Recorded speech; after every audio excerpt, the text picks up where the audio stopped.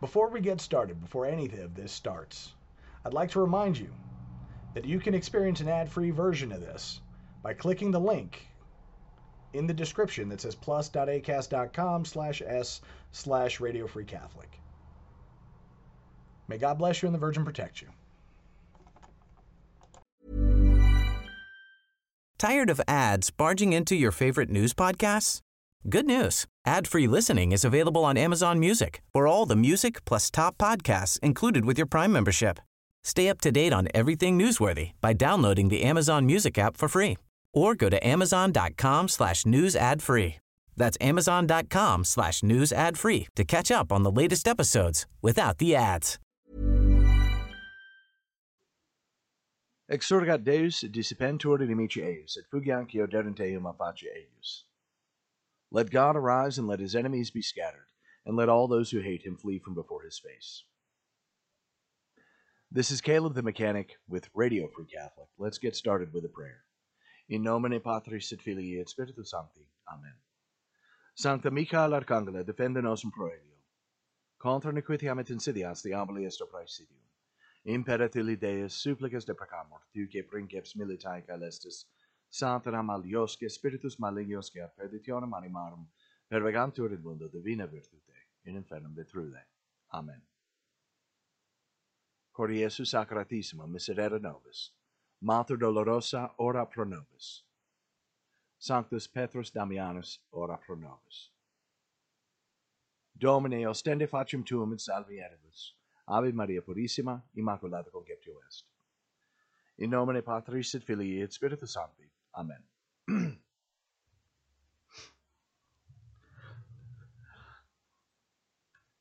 So this is actually my second attempt at recording this podcast. The first one, I think I got a little too far afield. We're going to start with the confirmation that we have now that Father James Jackson is guilty. It was confirmed by the pillar, further confirmed with a little bit of commentary by Mike over at Restoring the Faith and the Crusade channel on his show Parrot Talk. It's interesting to me because of all of the instances that I've seen of these types of crimes,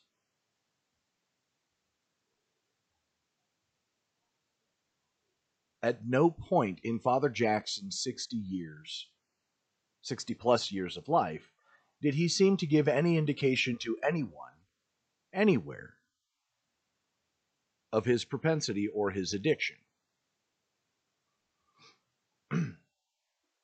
Now, this doesn't mean that there's something to absolve him.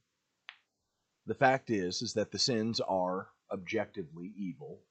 The fact is that as a priest, he would have absolutely known that these sins are objectively evil. And so there's no amount of influence or coercion that could have absolved him of the culpability. But what is interesting is that I can't say that I've ever seen a case where unanimous public testimony says that he never gave any signs. I can tell you that the experience with sin in my own life had signs. Now, the people that have known me throughout my life, they would say, well, yeah, there was this, but, and that's the key thing. They would say, they would acknowledge the propensities that I had for my particular sins, but these other things would counterbalance it in their eyes. The other part that you tend to see with,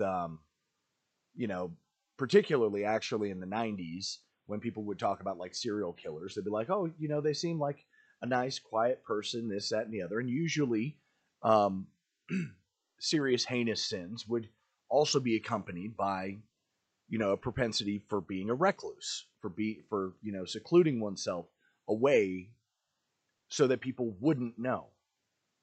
And the best I can tell is that Father James Jackson never actually had that opportunity because he himself was actually quite public. He's a priest. None of his parishioners, no one who has ever received spiritual direction from him, seemed to have any inclination. In fact, I would say there was only one testimony from one person, or maybe it was an accumulation of testimonies, but there was only one point where I would hear a word talking about Father James Jackson that did not necessarily mean that he was of impeccable character, because he was described as always being professional. And professional, to describe someone as professional means typically that maybe there are things that you don't agree with, there's things that kind of stick out in your mind, but a person's overall conduct seems to call into question any kind of negative assessment of their character. But I'd only actually heard that once. Everyone else said he was a great pastor, he was a great person. They didn't have any trouble trusting him with their children. Like, this is this is where the difference actually comes into play. And you have to keep in mind that in the traditional orders, confession is the sacrament of confession, like the sacrament of reconciliation or penance, is a more common practice. Priests have to go to confession just like the laity do. And so it's kind of mind-boggling to me that Father Jackson would have a practice of going to confession woven in there. Now, I don't know what the exact requirements are, but I do know that a lot of the more traditional orders generally have an expectation that you go to confession once a month. And if Father Jackson never actually confessed anything related to this propensity, because if he did, there's no way that doesn't, over time, sour people. And here's the reason why.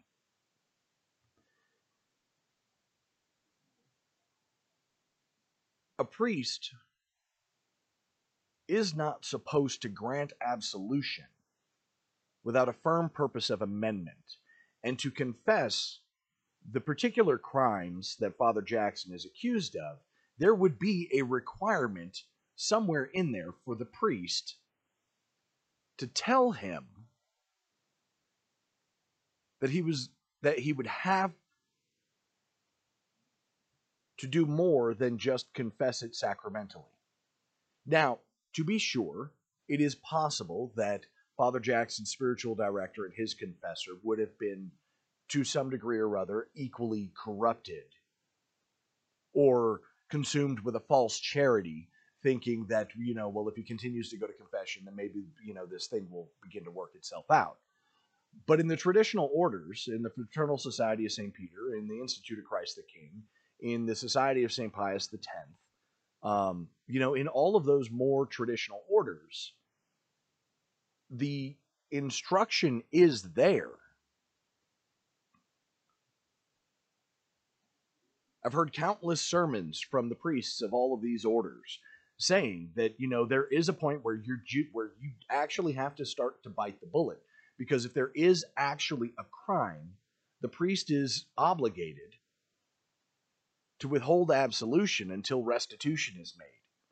So either he confessed it and the priest failed, or he didn't confess it.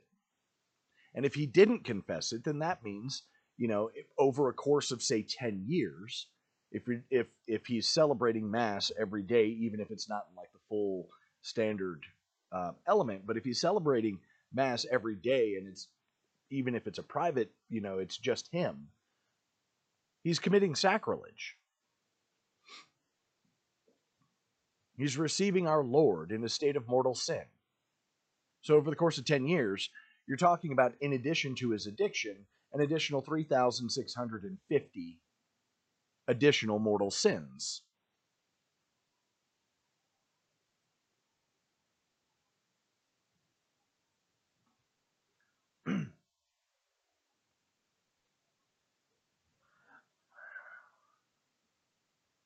It seems difficult.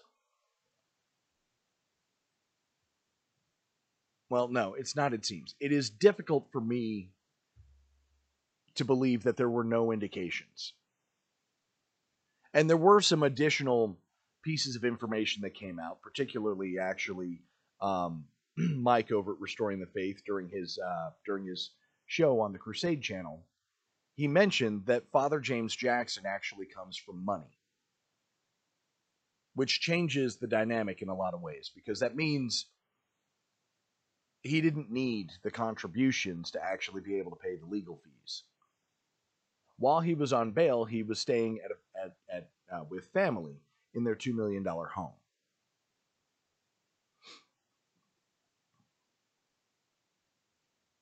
Now, that suggests to me that there is, in fact, still more to the story. And I'm not talking about more to the story that provides exculpatory evidence. In fact, actually, this suggests to me that this story is probably worse. Not for his parishioners, not for the people that he was guiding as a pastor and as a priest, because clearly, through some mechanism, he was able to conceal even the stains on his moral character that this transgression would present. What do I mean? We all know that sin darkens the intellect. And this is a particularly heinous sin that does not typically come to pass without some form of development. What do I mean? Father Jackson was found with images and perhaps videos of the most morally depraved kind. And that's not, you don't start there, okay? That's not where a pornography addiction starts. That's not where a sex addiction starts. A sex addiction and a pornography addiction starts mild. You have to, a person works their way building the relationship with this particular type of sin. So it'll start mild. It'll start actually as something that's fairly normal. It begins actually with the initial temptation. And then when you give in to the temptation, over time, in order to continue to receive the same sort of physiological elation, the temptation gets darker. So for example, with pornography addiction, it might be still shot images of nude people. And then it'll progress from still shot images of nude people. Actually, let's dial this back. It starts with still shot images of just beautiful people. Then those still shot images progress to nude images. Then you go from nude images to perhaps images in the act. And then the acts become more and more extreme. So, for example, it might start with, say, Maxim magazine, and then progress from Maxim magazine to Playboy, and then from Playboy to Penthouse, from Penthouse to Hustler, from Hustler, and then beyond. And it'll get progressively darker the longer the addiction is fed. What it doesn't start with is images of infants being raped. That's not where that starts. Infants being raped is at the end of that progression. Actually, it's not even necessarily at the end of that progression. In all honesty, at the end of that progression is actually child murder.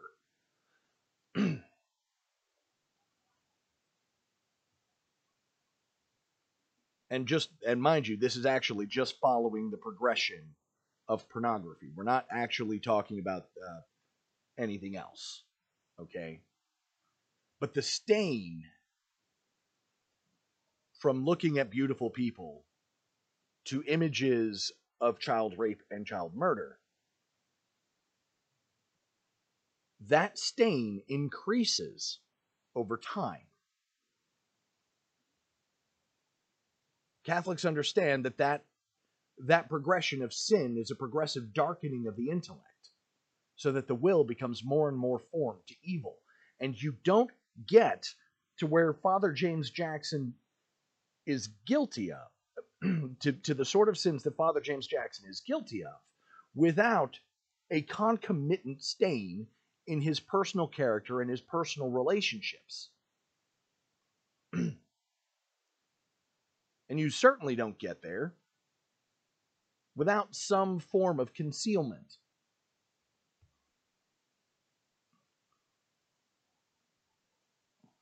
So we see the evil and wickedness that's going on in the world today, and all of the people who participate in those things, you can actually watch their progress.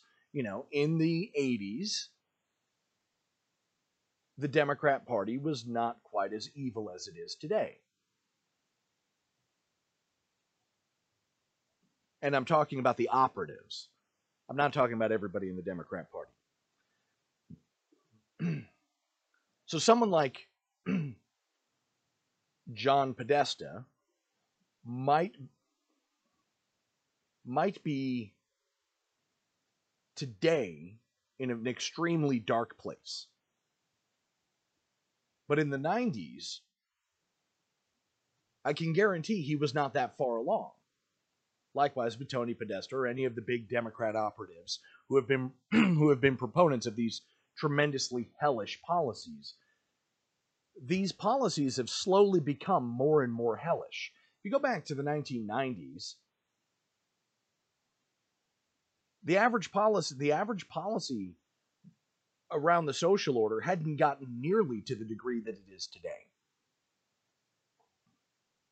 And in fact, I do believe that if you asked your average Democrat, high-level Democrat politician in the 90s, those who have actually progressed over time. So like if you asked, say, a Hillary Clinton today a question about sexual morality, her answer is actually going to be more severely wicked than it was in, say, the mid-2000s or in the mid-90s. And you could see a progression in those positions, and you could make the argument, well, you know, she's a politician. I don't actually believe that's the case because I have seen men, not exclusively men, I'm talking men in, like humans, progress to more and more wicked places in their lives. And when you get them at the beginning and you kind of do the analysis, you can see the progression in their character as they go more and more out of control and more insane.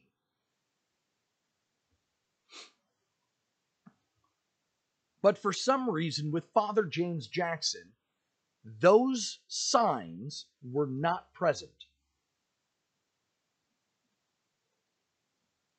Now, it could be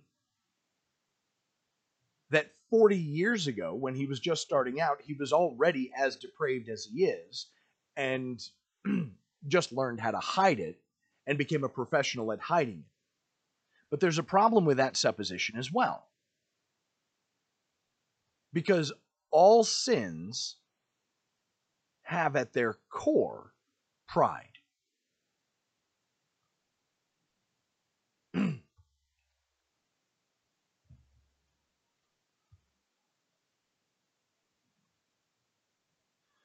If you were to talk to, say, the average gay person in the 90s, they would say something to the effect of, I have a hard time believing in a God that would cast me out. They didn't just get there. That took time. Because they knew at the beginning that things were out of order. They didn't want to be out of order. And then at some point they cursed God for quote unquote making them out of order, and they proceeded on from there. But the objection still starts with, if God is love, why am I broken?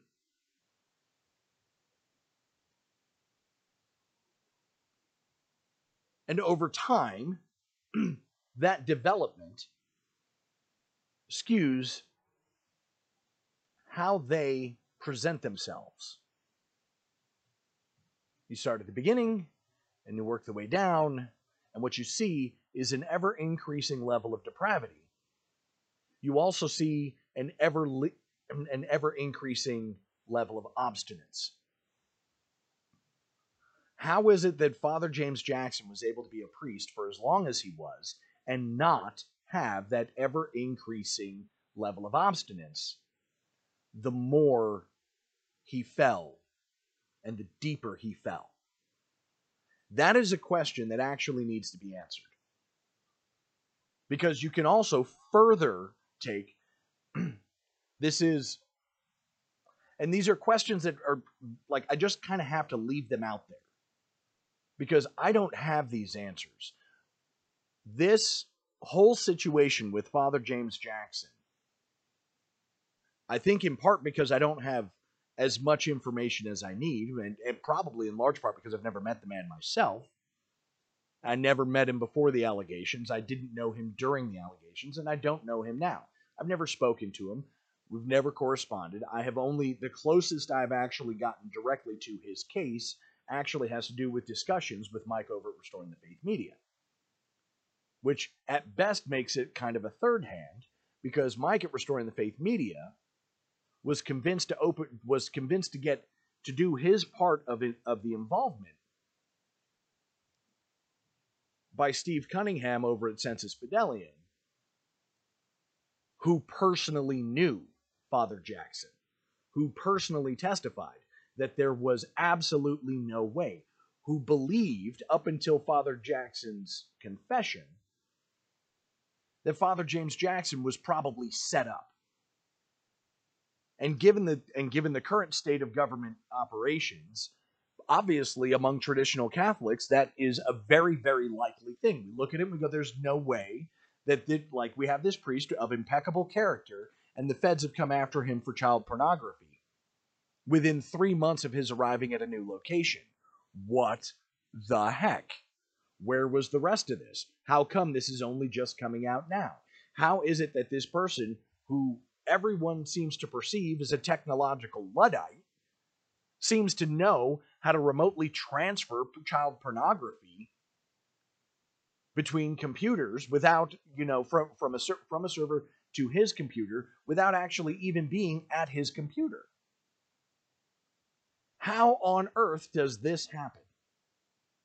Now, part of the supposition that I had at the beginning of this, because, again, didn't know him, and so the more simple argument was that this had to be a setup, because someone who doesn't know how to work doesn't own a smartphone, it has been testified about him that he's not technologically savvy, and yet somehow he does all of this work for the FSSP. He does all of this work for the dioceses that he's assigned in, and then he gets transferred from Colorado to Rhode Island, and within 3 months of arriving at Rhode Island, and the feds are at his door.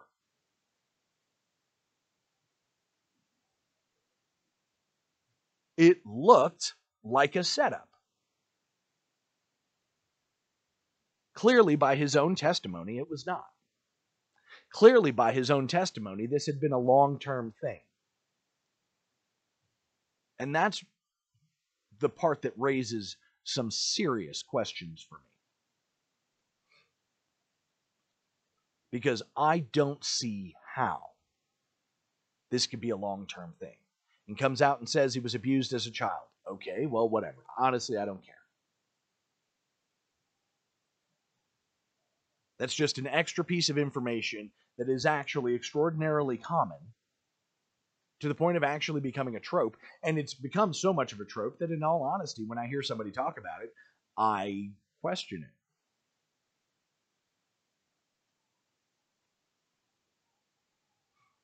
But his statement of apology to his fellow priests, and this is the thing, there is still the slight possibility that all of this is actually being coerced. It's still there. The only reason why I'm willing to entertain the slight possibility that this is being coerced and that some of this is a setup is because the strings that are just kind of out there.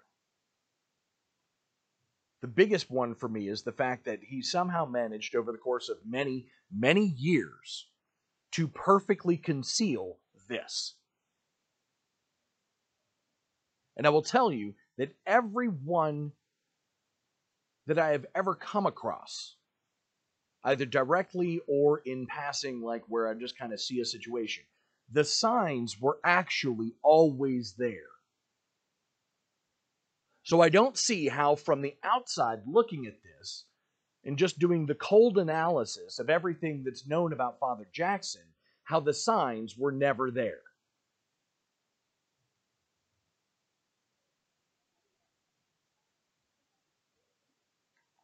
That seems very, very odd.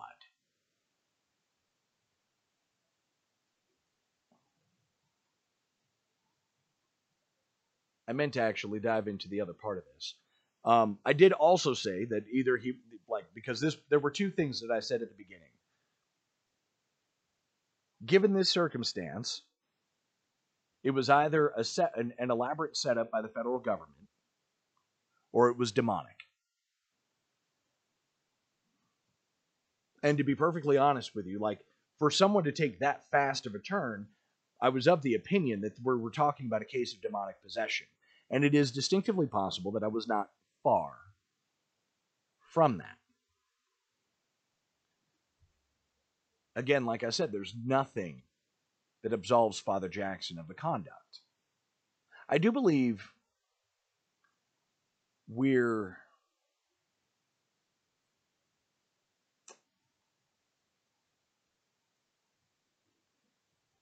as a society, we're not looking at the crime properly. This particular crime, all of the crime, all of the assemblage that is the criminality of child pornography. I don't think we're looking at it properly. Why? Because Father James Jackson is not accused of making the child pornography. He's accused of having it. Now, it's possible he's also accused of trafficking it to other people. But at no point is he accused of making the child pornography. And this actually sticks this actually sticks in me very, very intensely. Because we talk about the people, we've gone after, as a nation, our law enforcement agencies have gone after dozens and dozens and dozens of people who have possessed child pornography.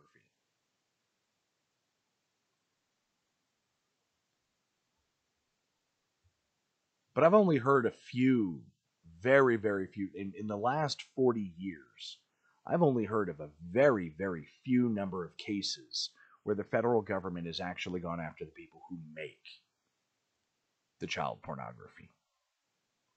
See, because child porn is not a victimless crime.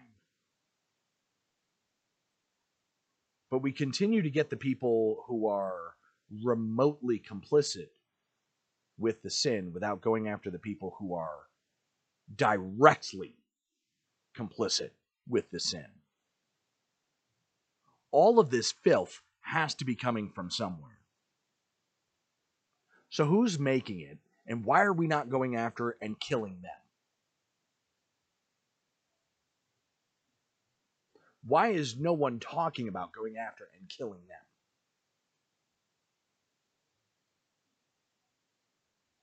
Everybody wants to know the Epstein client list, and rightly so, because the Epstein client list actually includes people who did have sex with minors. They are directly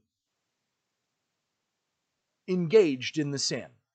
This isn't remote cooperation. This is direct engagement. And I do want to know who was on that plane and who is guilty of those crimes. And those people need to be cast out of society, or as Mike Parrott likes to say, millstoned and cast into the sea. We love our pets, but when the floor's covered in fur, that's harder to love. Eufy X10 Pro Omni Robot Vacuum has powerful 8,000 PA suction to make hair vanish from floors in just one pass. Plus, the roller brush has automatic detangling for easy hands-free maintenance. Want to know more? Go to eufy.com, that's EUFY.com, and discover X10 Pro Omni, the best-in-class all-in-one robot vacuum for only $799. Tired of ads barging into your favorite news podcasts? Good news. Ad-free listening is available on Amazon Music for all the music plus top podcasts included with your Prime membership. Stay up to date on everything newsworthy by downloading the Amazon Music app for free or go to amazon.com/news ad free. That's amazon.com/news ad free to catch up on the latest episodes without the ads.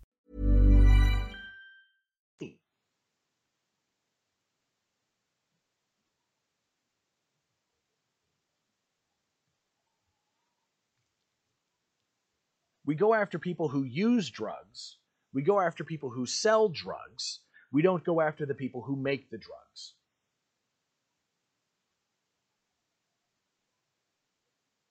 At some point, you actually have to cut this whole thing off at the root. So we're going after the people who have the porn. We're going after the people who distribute the porn. But we never go after the people who make the porn. And you cannot tell me that we can't track these people down.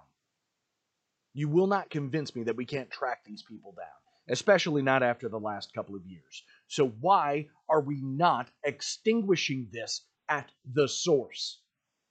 Because assuredly I say to you that if we got rid of the source of the material, then those people who were addicted to the material will probably actually start making the material and becoming the source of the material themselves, and thereby actually making it easier for us to eradicate this. Because now we're no longer going after the remote cooperators, we're actually going after the distributors, the people who are making it. The people who are directly involved with its creation and its release into the world.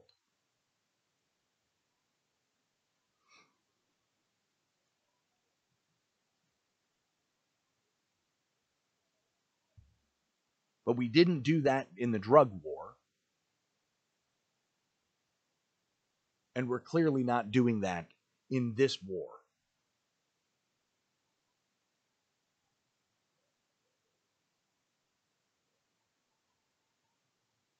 And I think that's something to be considered. Because yes, he's guilty of these crimes. Yes, he's additionally guilty of a lot of deception. And I have a hard time believing that he's not guilty of decades worth of sacrilege.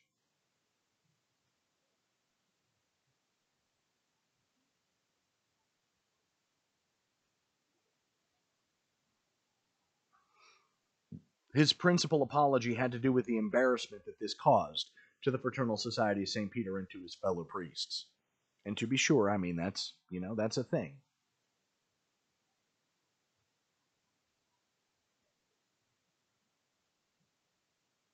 But you're going to plead that you have this addiction.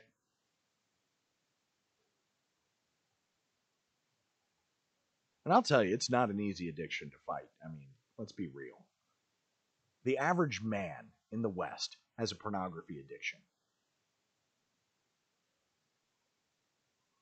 I know dozens upon dozens of people who are actually so engulfed in their pornography addiction, they don't even realize it's an addiction.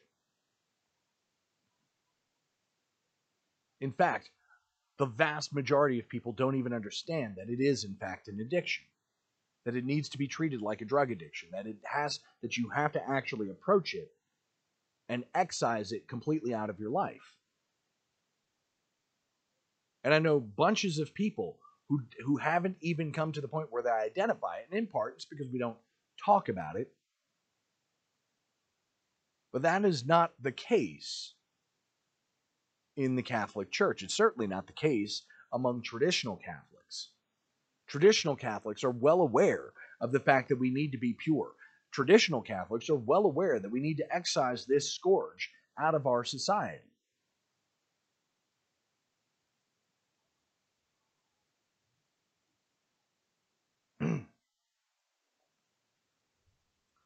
And so while, like I said, Father Jackson is guilty of these crimes, but Father Jackson's complicity with these crimes is still within the remote cooperation.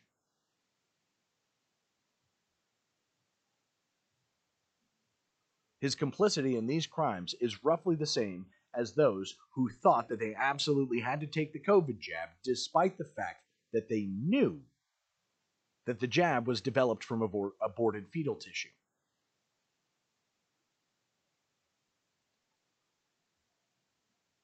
This jab was developed from aborted fetal tissue. Babies died to develop the jab.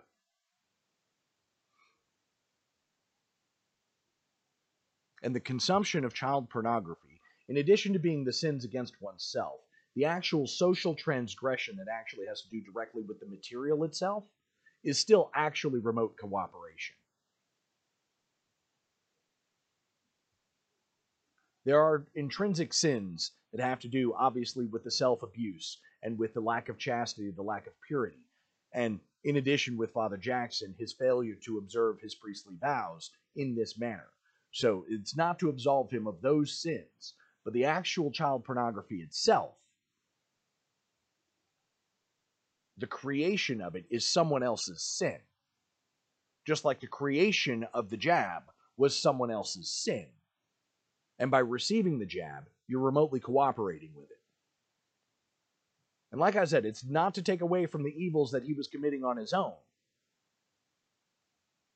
Although he did a fantastic job, apparently, of hiding it.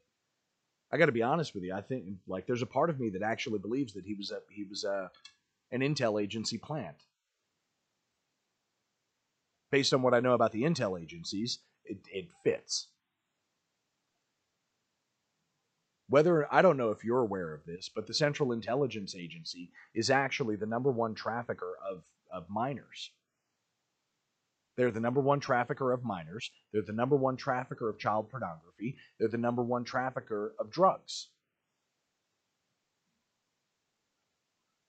Because that's how you get the intel.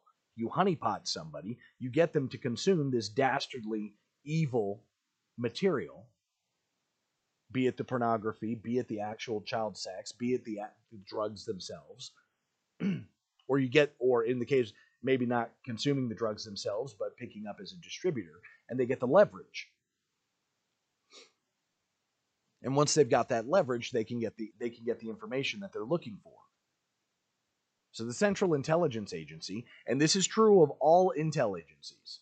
So it was true of the KGB, it's true of FSB, it's true of Mossad, it's true of MI6, it's true of the Central Intelligence Agency. All of these agencies, in fact, are actually the #1 traffickers in all of the wickedness that's in the world, be it drugs, pornography, sex trafficking, or child pornography. They are the ones who are actually trafficking most of this. So if you're going to ask yourself why am I going to go after somebody who's consuming the pornography when I should stop it at the source? Why am I going to go after somebody who's consuming the cocaine or the crystal meth when I should stop the cocaine production and the crystal meth production at the source?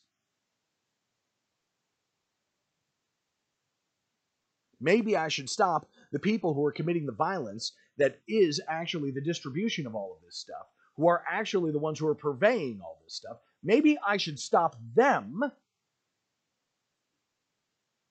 before I go after the consumers of all these products. If I wanted to eliminate the COVID jab, I don't go after everybody who's getting the vaccine. I go after the pharmacies that are distributing it. And more than that, I go after the pharmaceutical companies that developed it, and I shut them down.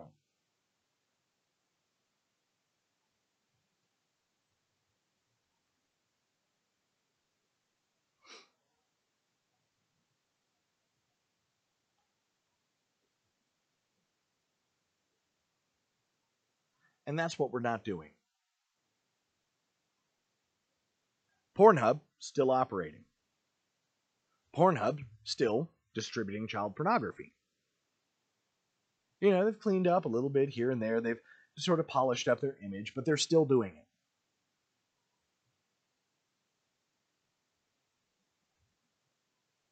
The company that owns Pornhub actually owns most of the pornography business is actually almost a monopoly, particularly on the internet. The pornography business is actually almost a monopoly. A lot of people don't realize this, but that is a fact. There is one company that owns a huge portion of the porn industry. And within those umbrellas, like within that umbrella of that one company that owns like the very large portion of individual pornography studios and their assembling conglomerates, and nobody's shutting them down. They're still distributing the pornography. And it's not just regular pornography among supposedly consenting adults. They're still distributing the crime, the video production of crimes such as rape and molestation. They're still distributing all of that, and nobody has shut them down.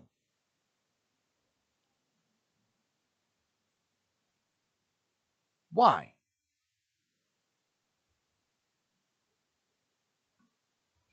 Could it be because the organizations that would are themselves involved in distributing things that are far worse? I would argue that that answer is yes.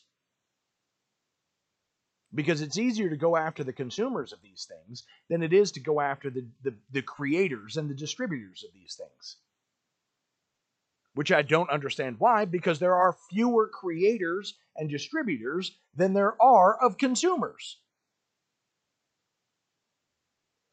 In sheer math numbers, this can be solved with maybe, 24 police raids. And maybe we don't actually get them to trial, we just put a bullet in their head and be done with it.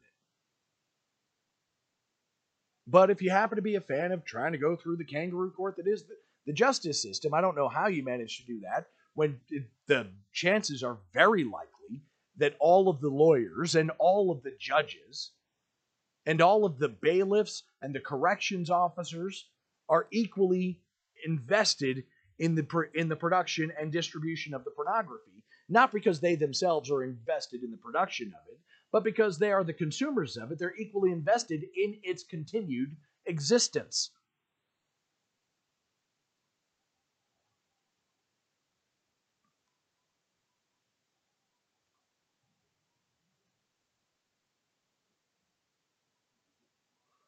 So I don't know if you caught it so far. Obviously, I'm on the side of eradicating all of this.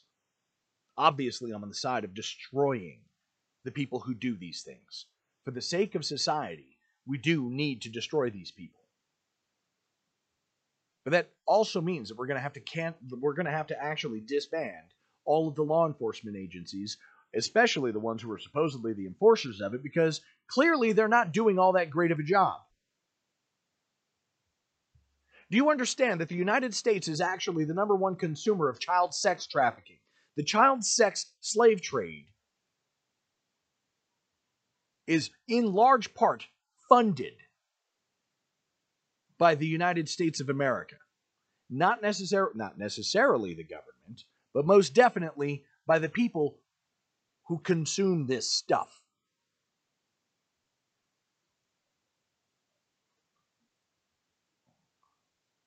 You want to tell me this is a Christian nation? Well, then we got to act like it. And we're not.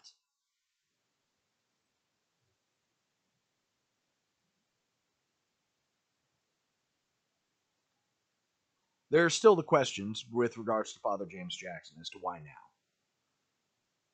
Why was the timing such as it was? Well, look at the impact. We had the Summer of Shame with Cardinal McCarrick in 2019. Okay. There wasn't a very big, we had COVID, and so we were distracted from some of the bigger stuff that was going on in 2020. And then this happens in 2021. And it sent shockwaves across the traditional Catholic world. Now, organizations like Church Militant were gloating about it, effectively. I'm not saying everybody, and I said organizations. Not every individual was necessarily gloating about it. They were, doing an appropriate job of wringing their hands and clutching their pearls about the whole situation. But Church Militant definitely had the buy-in for it. And given the fact that, they got their major economic boom from Cardinal McCarrick, obviously the Father James Jackson story should have been, another cash crop. Because here's another traditional priest who's going down for this heinous crime.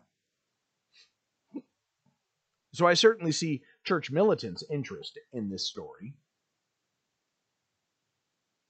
Even leaving aside the irony of the fact that the leader of Church Militant was living a double life during that entire time, I certainly understand that the outrage porn that Church Militant had become dependent on for their finances was definitely fed by a case like this with Father James Jackson.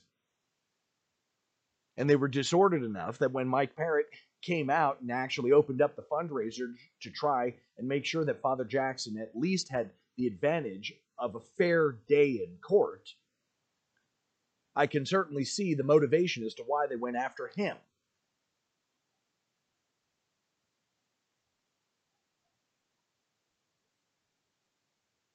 And most of the people who reported on the story did the appropriate amount of, hand clutch or hand wringing and and pearl clutching. They did the appropriate amount of finger wagging. That, see, traditionalists, you have this problem too. It's not just in the Novus Ordo, because, God forbid we call out the problems of the things going on in the Novus Ordo Church.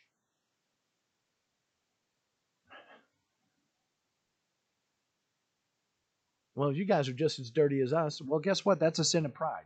Just saying that is a sin of pride. Because on the other side of the aisle, on the people who were not actually terribly enthusiastic about preserving the church's patrimony and its history, those people saw this opportunity and it was like, see, you guys got it too. You guys got it too.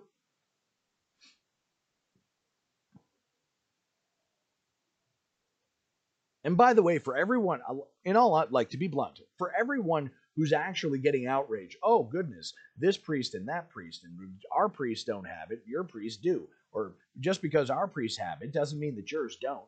I don't bloody well care. Someone who's thinking like that is not thinking about the salvation of their own soul. You're worried about the preservation of your own tribe, which is weird because we're all Catholic.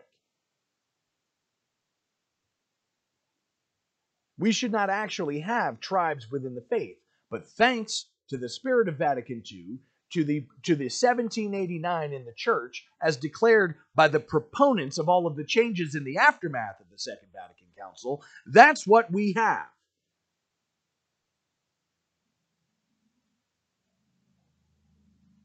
We have a bunch of people who don't want to give up their personal sins because, let's be real.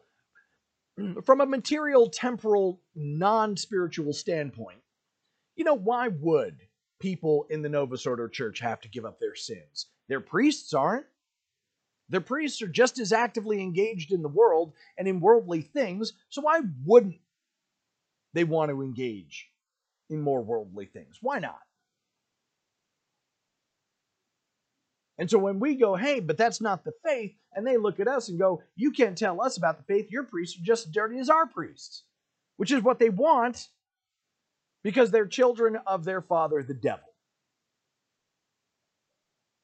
And everyone who makes that kind of claim, well, it's just as dirty over there as it is over here, so meh, that's not Catholic. It doesn't matter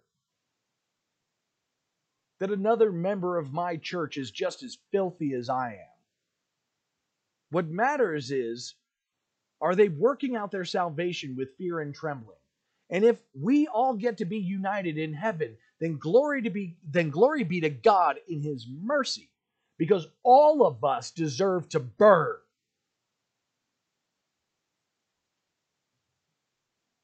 But you don't become more holy by not being held accountable. You don't become more holy by slinging mud at the other side as soon as you get a chance to throw a rock at their glass house. You become more holy by having the decency to maybe take a look at your neighbor's glass house and go get a can of spray paint to conceal their nakedness.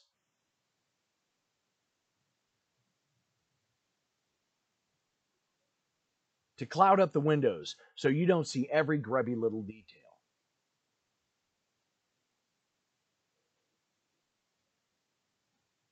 And remind them, hey boss, your house is made of the same glass my house is made of.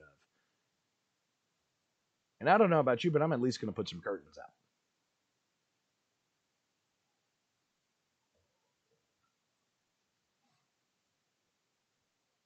I'm at least going to exercise some personal spiritual discipline. Because I'm going to be blunt. If Father James Jackson never actually does the penance that he needs to do and never actually reconciles himself properly, he's going to the same hell I am if I don't reconcile myself properly. And he's going to the same hell you are if you don't reconcile yourself properly. So for all the people who are using this as an excuse to stay saddled in your mire, I really desperately want to use a more explicit word than mire. If you're going to use this as an excuse to stay filthy, well then whatever, man. I'll pray that you repent, but if you don't, you did it to yourself. Because I see this opportunity to look at this case a little bit more closely and find out the details of how he was able to conceal this so well. How was it that he managed to deceive so many people for so long? It doesn't seem normal. Part of me thinks he had help. Because I will also tell you that when you look into the cases of demonic obsession and oppression, demonic obsession and like the severe temptations, and even all the way to the point of possession, there's chaos in that. And for all intents and purposes, the best I can tell, Father Jackson, aside from this thing, managed to live a life that appeared to be completely in order. And I don't get how that works. That's wild.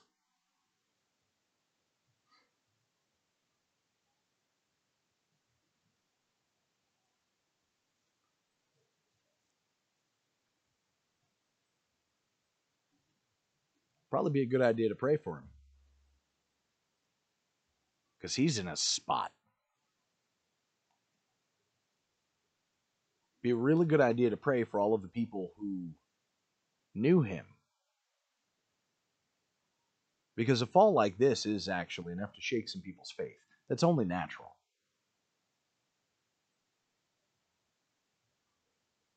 Might not be the worst idea to maybe throw a prayer out there for whoever might have helped him conceal it, either from the confessional or any other way. Because no matter how you slice this thing, the danger to souls, the souls, not just the victims who were portrayed in the digital media,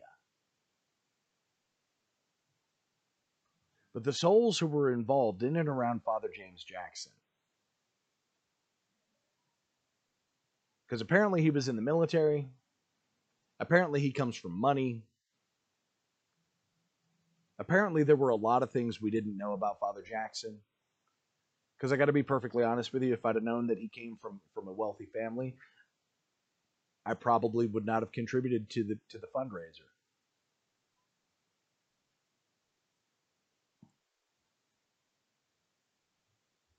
Just putting that out there.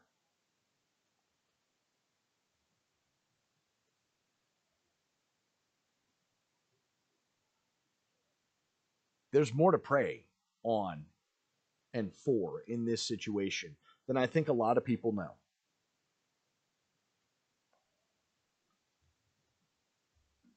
And I still don't know Father Jackson. And after all of this, in all honesty, I don't care to. I do want to know the nature of how that, because this is an aberrance. This is not normal. People who fall to this level usually have something, some indicator, some red flag.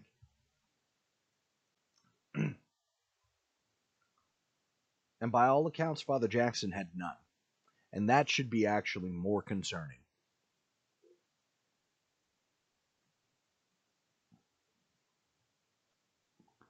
Not necessarily to the people, to the average person, but to the people who need to help these situations. Because everything about this case makes it look like all of this came out of the blue with no precursor anywhere. And that violates the law of non-contradiction.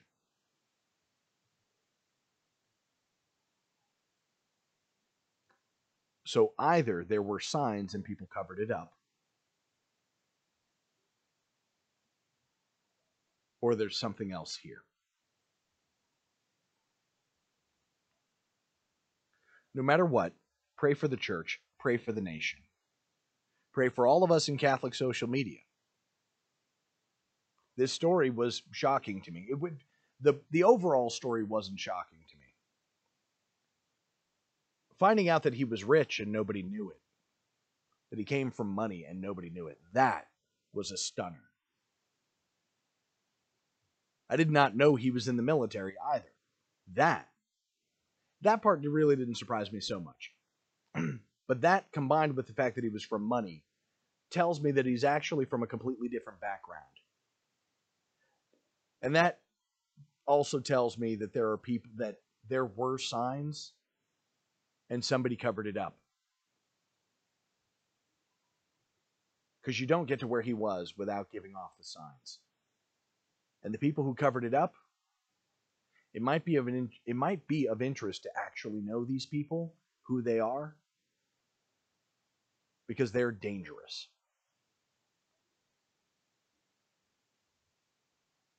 Perhaps more dangerous than Father Jackson himself. This is Caleb the Mechanic with Radio Free Catholic. May God bless you and the Virgin protect you. In nomine Patris et Filii et Spiritus Sancti. Amen. Tired of ads barging into your favorite news podcasts? Good news. Ad-free listening is available on Amazon Music for all the music plus top podcasts included with your Prime membership. Stay up to date on everything newsworthy by downloading the Amazon Music app for free or go to amazon.com/news ad free. That's amazon.com/news ad free to catch up on the latest episodes without the ads.